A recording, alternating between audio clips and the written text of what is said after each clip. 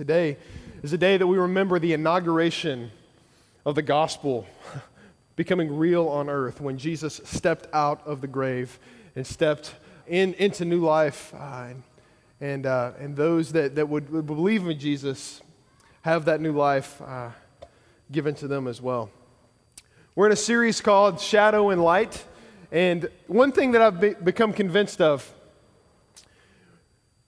in my relationship with Jesus is even though that I follow Jesus, I'm still prone toward the darkness. There's something in me that prefers to just stay as close as I can to the light and to dabble in the darkness. And I can remember whenever I was about 10 years old, realizing this, just this tension of me wanting to lean more in that direction than ever before. I've got 49 cents in my hand. And this 49 cents, every time I have change in my pocket, just reminds me of my tendency to lean into the darkness instead of going into the light. And so here's the deal about this money is that my mom used to always leave money on the counter in our bathroom every afternoon when she got home from work. And, as I was getting older, I started to realize, hey, I need money for things, Mom. I need to go play video games. I need to buy baseballs because I keep hitting them over into my neighbor's yard. I need to buy things with money. And so I remember one day going to my mom and asking, hey, Mom, can I borrow some of that money that you have on the counter? And she said, oh, sure, honey. Go ahead and borrow it. And from time to time, I would ask her for money. But then I got this good idea that I could actually get more money than what she was giving me if I just went into the bathroom at night when she was asleep and began to take some of that money for myself.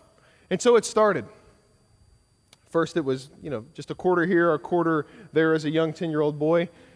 And then I saw that I had this pattern of deceit. So I would go into the bathroom at night and I would take like 2/3 of the money, not 3/4 because that would be too obvious, but just 2/3 of it. If there was a dollar bill, I would leave it there and just take a little bit of the change or whatever. And then I turned into this ATM for my friends. So it was a way for me to gain popularity in the school. So if my friends needed money for whatever, they would come to me because I always had a little bit of a cash flow as a 10-year-old boy. And then over the next year, what became clear to me is that my mom wasn't as dumb as I thought she was. Can I get an amen, parents? And so I'm taking a little bit here and a little bit there. She lets this go on for about 9 months.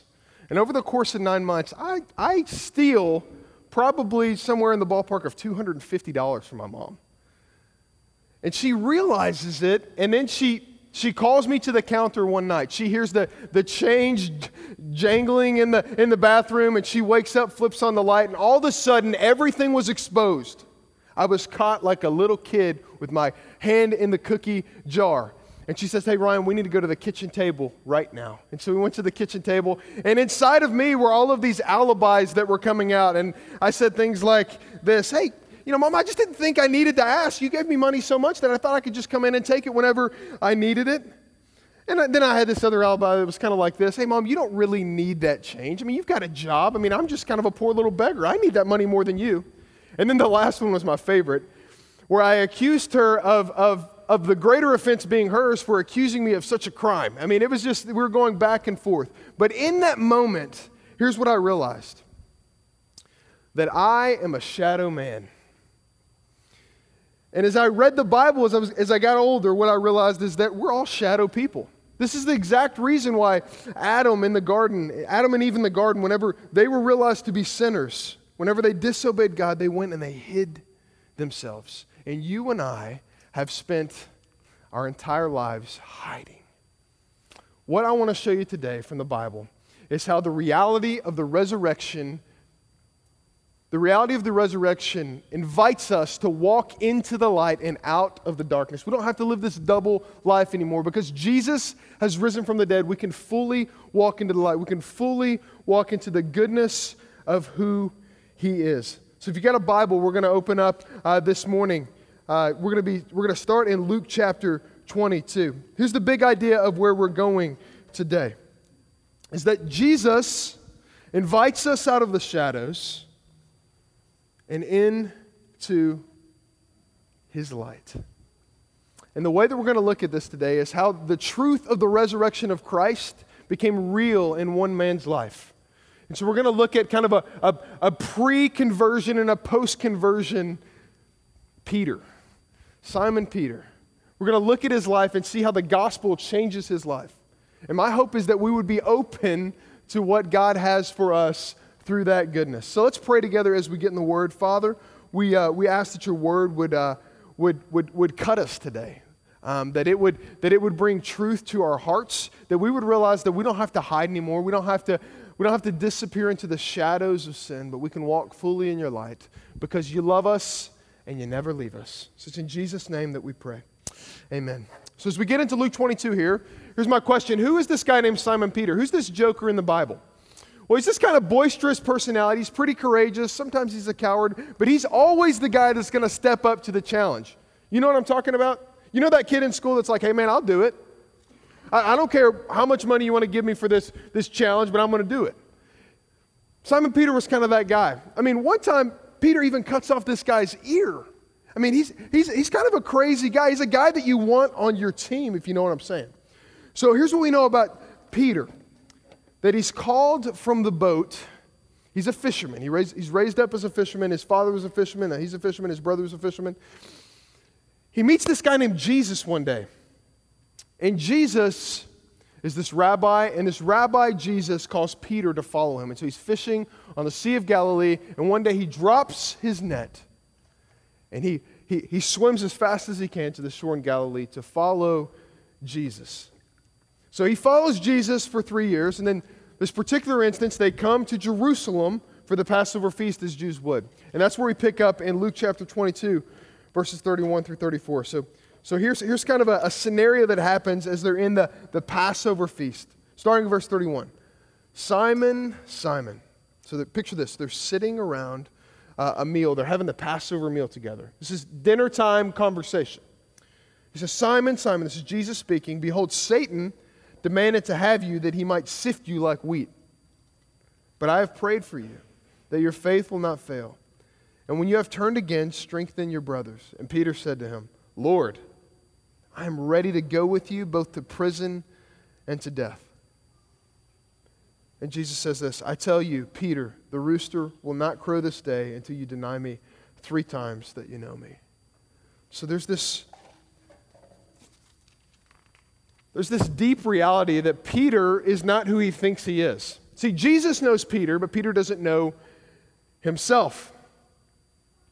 So at this point, or in all of history, Jesus has never lied before. So what Jesus says, Peter begins to realize this is true. And so they're around the meal, and Peter's heart and mind begin to race because he realizes the reality of who he is. And just like you and I, sometimes we know something is sin, but we still get ourselves into it, don't we? Just the fact that we know it doesn't stop us from doing it because we have this thing called the flesh that just loves to sin. And so Jesus knows this about Peter. And so what we see is that Jesus prays, and then they go out of this upper room. They go out of the upper room, they go through the city of Jerusalem, they go across the Kidron Valley, out of the city gates, and over to their favorite place to pray. Jesus would always take his disciples here. It was this little garden called the Garden of Gethsemane. And it was there that they began to pray that night that Jesus would be betrayed. And Jesus charges them to, hey, pray. Don't lose heart. Stay up and to pray with me. Listen to what I have for you. And that's where we pick up in John 18. So these guys come to take Jesus away. And here's Peter, the reality of who Peter is coming to life right here. So John chapter 18, starting in verse 15. Simon Peter followed Jesus. So starting in verse 13. First they led him to Annas, for he was the father-in-law of Caiaphas, who's high priest that year. It was Caiaphas who had advised the Jews that it would be expedient that one man should die for the people. Simon Peter followed Jesus, and so did another disciple. Since that disciple was known to the high priest, he entered with Jesus into the courtyard of the high priest. But Peter stood outside at the door. So the other disciple who was known to the high priest went and spoke to the servant girl who kept watch at the door and brought Peter in. So Peter's able to come in. Then here's where it all starts. The servant girl at the door said to Peter, you also are not one of that man's disciples, are you? He said, I am not. Now the servants and the officers had made a charcoal fire because it was cold, and they were standing and warming themselves. Peter was also with them. The high priest then questioned Jesus about his disciples and his teachings, and Jesus answered, I have spoke openly to the world, as I always taught in the synagogues, then in the temple, where all the Jews come together. I have said nothing in secret. Why do you ask me? Ask those who have heard me and what I've said. They know what I've said. When he said these things, one of the officers standing by struck Jesus with his hand. Is that how you answer the high priest? Jesus answered, if what I said is wrong, bear witness about the wrong. But if what I said is right, why do you strike me? Annas then sent him bound to Caiaphas, the high priest. Now Simon Peter was standing and warming himself. They said to him, you also are not one of his disciples, are you? He denied it and said, I am not. One of the servants of the high priest, a relative of the man whose ear Peter had cut off, said this, did I not see you in the garden with him? And Peter again denied it. And at once the rooster crowed. It's important for us to sit in the reality of the fact that Peter denied Jesus in the same way you and I have denied him with our lives. I want you to check out the side screens. It's just this movie clip from a movie called The Passion of the Christ that illustrates this so perfectly. So set in the weight and the depth of this as we watch this.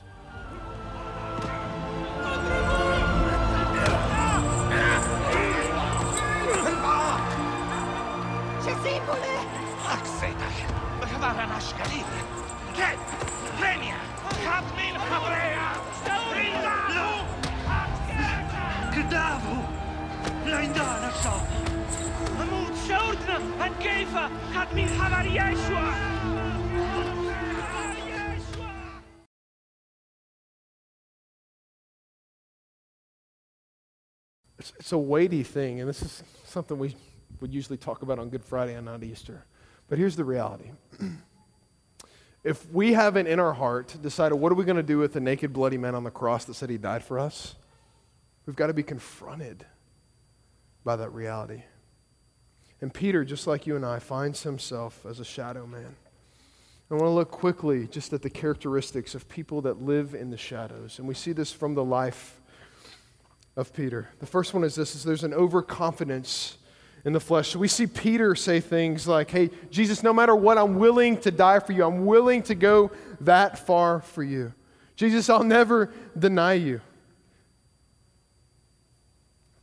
And if we're in this place where we have this overconfidence in our flesh, where we're not willing to kind of acknowledge the fact that Jesus actually had to come and die for us, then it's probably difficult for us to admit the fact that we have sin in our lives.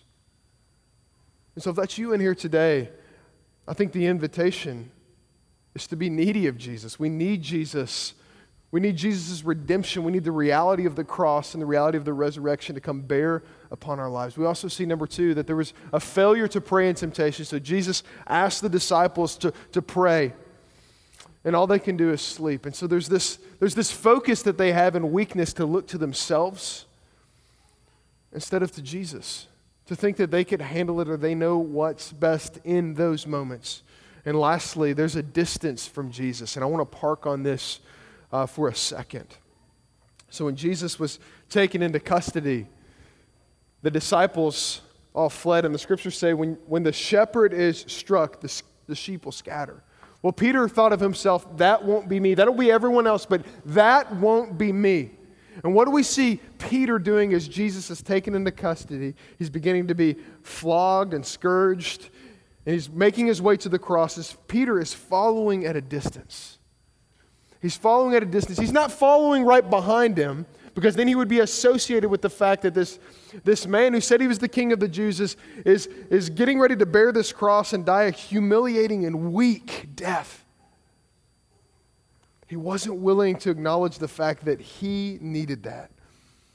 Peter failed to see that he needed Jesus to be the suffering servant that we talked about last week. He failed to see that. And so my question for you in here today is this. What have you done with Jesus? What do you do with the man that's on the cross that says he's dying for you? What do you do with him? The thing that I love about Jesus is in John 13:1. The scriptures say that having loved his own, he loved them to the end. The interesting thing about this is Jesus says this, before he prophesies that Peter's going to deny him, Judas is going to betray him. Everything's going to kind of go awry. He says, having loved his own, he loved them to the very end. Jesus knows exactly what's about to go down. In my life and in your life, Jesus knows exactly where you're at right now. What you've done with him or what you haven't done with the naked, bloody man on the cross that said he died for you. Having loved them, he loved them to the end. So my question is this: what does it look like for Jesus to love us to the end, even though that we deny him time and time again? Turn a few pages over to John chapter 21. Let's see how things wrap up and how the resurrection of Jesus becomes a reality in Peter's life. The moment that the light bulb comes on and the switch is flipped, what does it look like in Peter's life? So we're going to walk through John 21 as we close this out this morning. So I'm going to read this, and I'm going to read a little, talk a little as we go through this. So John chapter 21, starting in verse 1. After this, Jesus revealed himself again to the disciples by the Sea of Tiberias. And he revealed himself in this way: Simon Peter, Thomas, called the twin, Nathanael of Cana in Galilee, the sons of Zebedee, and 2 other of his disciples were together. And Simon Peter said to them, I'm going fishing. They said to him, all right, we'll go with you. So they went out and they got in the boat, but that night they caught nothing. So let's stop right there for a second. Peter goes fishing. Why would Peter go fishing? Well, before Peter was a follower of Jesus, when he left his nets, he was a fisherman. That's where Peter met Jesus, was on the Sea of Galilee. Peter's going back to his old life because he thinks that he's done too much for Jesus to love him. The look that he had in his eye when he saw Jesus being taken away. And I have to imagine that they really did make eye contact in that moment when Peter is standing in the shadows, kind of half lit, half in the darkness. He was going back to his old life because he thought that God could never love him again.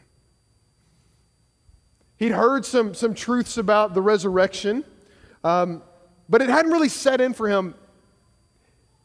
The resurrection wasn't a reality in his heart yet. So he goes back to his nets. He goes back to fishing. Verse 4, just as the day was breaking, Jesus stood on the shore. Yet the disciples did not know that it was Jesus. Jesus said to them, children, you have any fish? I think this is Jesus kind of being sarcastic here, right? He knows they don't have any fish. They answered him, no. He said to them, cast the net on the right side of the boat and you'll find some. So they cast it, and they were not able to haul it in because of the quantity of fish. Now, the interesting thing about that is it's exactly the same thing Jesus did when he first met them. They hadn't caught anything. He says, hey, cast it on the other side of the boat. They catch all these fish. So Jesus is being Jesus. And so everything starts to click at this moment, right? Everything starts to click. Hey, that's not just a stranger standing on the beach. I think that's Jesus. Verse 7, the disciple whom Jesus loved, and that's the Apostle John just being humble and talking about himself there.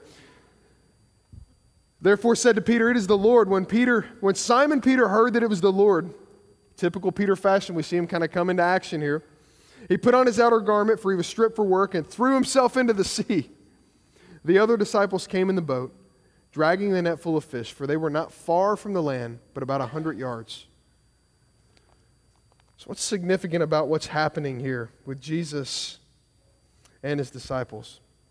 So there's a strange man on the beach. You know, I kind of picture it being a morning kind of like this morning, where it's kind of dreary outside. The sun hasn't yet baked off all of the mist. It's kind of hard to see. They'll probably see a shadow, kind of a figure over them. They're kind of trying to see who this Jesus guy is, who this guy is on the shore. And then Jesus says something all of a sudden that strikes their attention, something that would have been familiar to them.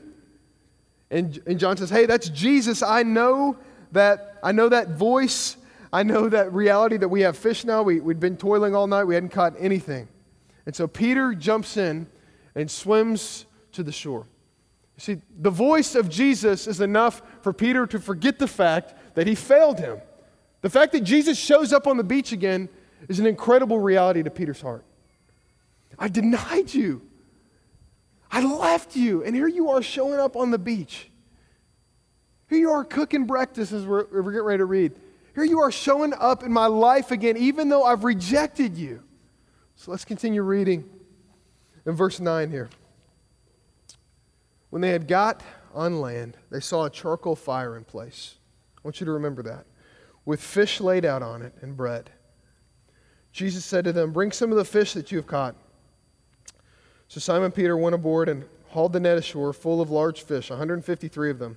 That's an interesting thing to include, right? 153 fish, there it is.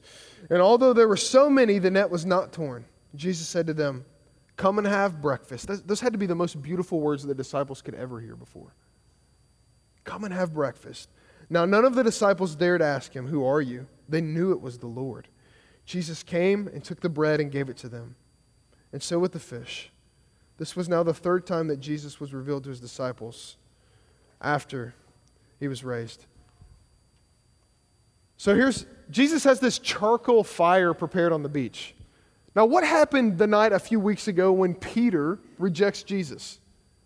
You remember Peter is warming his hands by this charcoal fire. So the smell of the burning charcoal would have flooded Peter's memory of these thoughts of rejecting and denying Jesus. Not only that, they were on the shore of Galilee, and when I was in Israel recently, I had the opportunity to see really where they thought this might have happened. And it was so close to the place where they believed that Jesus fed the 5,000. And what did he feed them with? With loaves and with fish. What does Jesus have sitting on the fire? He's cooking some fish. He's got some bread. I have to imagine that their minds would have went to the fact the day that they saw Jesus provide for 5,000 people with a few loaves and a couple fish. I mean, the memories that this must have struck up for Peter. And then he says, "Hey, come and have breakfast with me. Come and dine with me." Now, where was the last time that they actually spent time with Jesus? It was in the upper room, and they were having the Passover meal together. And that was the craziest family dinner you've ever seen before, okay? I mean, you got a guy that rejects him, a guy that told he's going to deny him, and then they leave, and Jesus shares all of these kind of things that blow their mind. But here we have Jesus on the shore inviting them back to the table. Come and dine with me. Come and share life with me. You guys all flocked away whenever I was going to the cross. Whenever that reality was coming to pass, you all went away from me, but now he's saying, come and dine with me. Jesus meets Peter in his sin. I don't know about you, but whenever I see sin in my life, the last thing that I think is true is that Jesus is meeting me in the middle of it. As you leave today, I don't want you to forget the fact that Jesus says in John 13:1 that having loved them, he loved them to the end. Jesus meets us right in the midst of our sin. He meets us as we're betraying him, as we're denying him, and he comes back to us. He keeps coming back to us because of this idea of the resurrection, that sin has been put in the grave and now grace is available to all who would believe in him.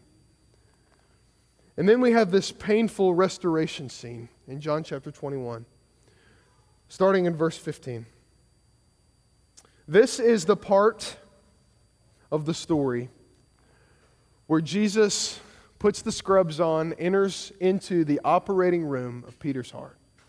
He's having open heart surgery with his beloved brother, Peter.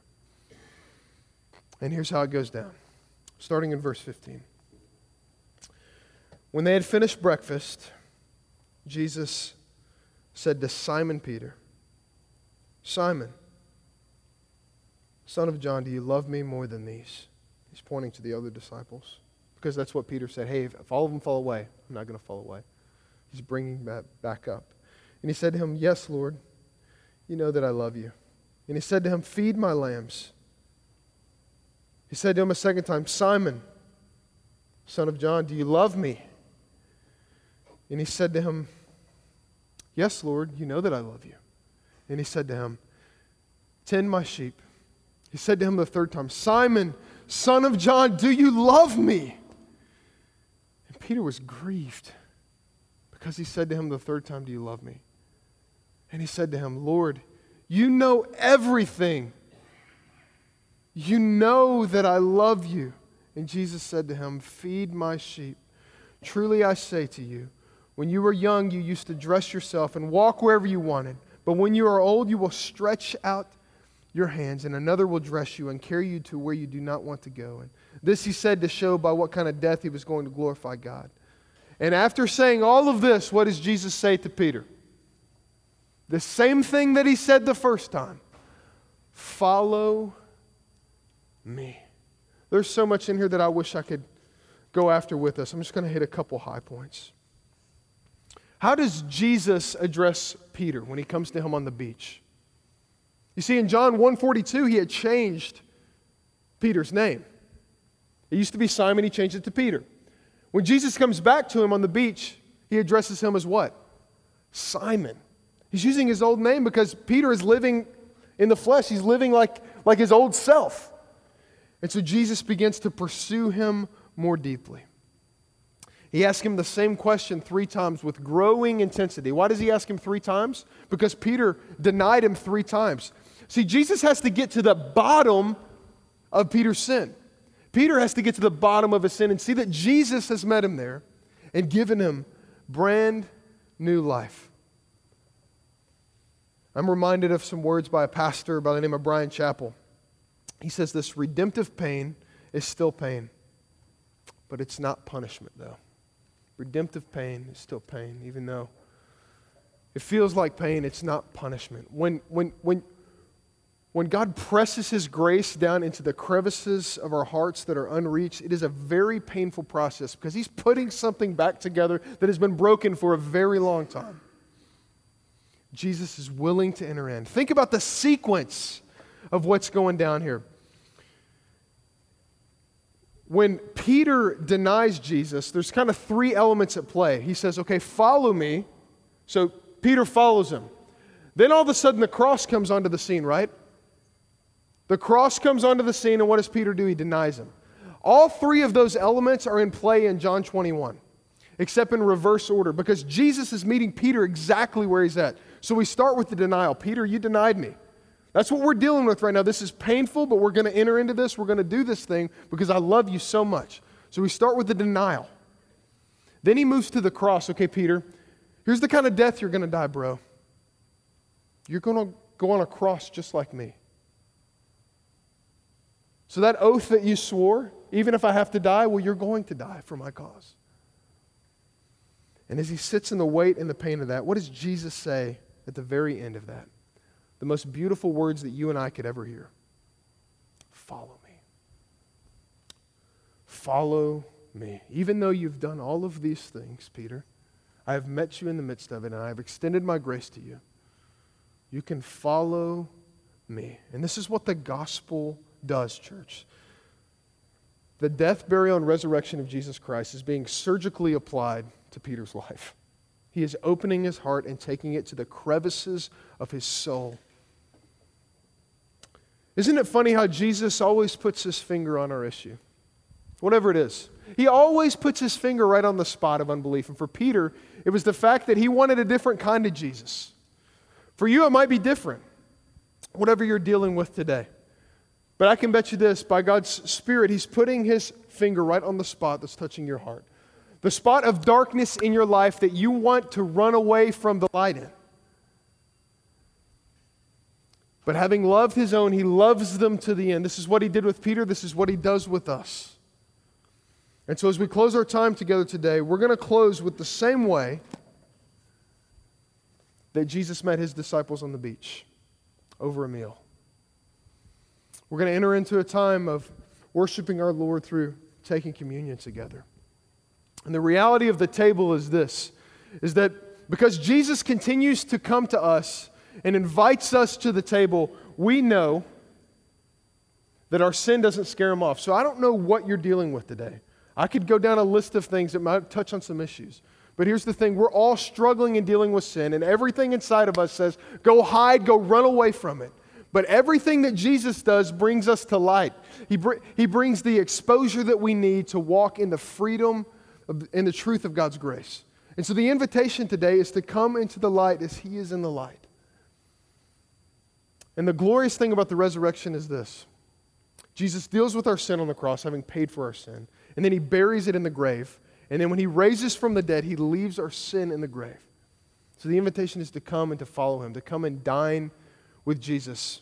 So let's pray together as we move toward the table. Father, I thank You that You don't deny us when we deny You. that you come to us and you love us. And Father, I know that we're all over the map in this room today on how we see you and how we choose to follow you or not follow you. And Lord, I just pray that you would put your finger on the issue in our hearts this morning. And that we would see that your grace goes down deep for us. And the truth of the resurrection is so rich in our hearts because it covers every single thing that we've done when we have faith in you. So Father, if we dine with you, we receive this invitation that you gave to your disciples on the beach in Galilee. Let us be reminded of the truth of how good you are. It's in Jesus' name we pray. Amen.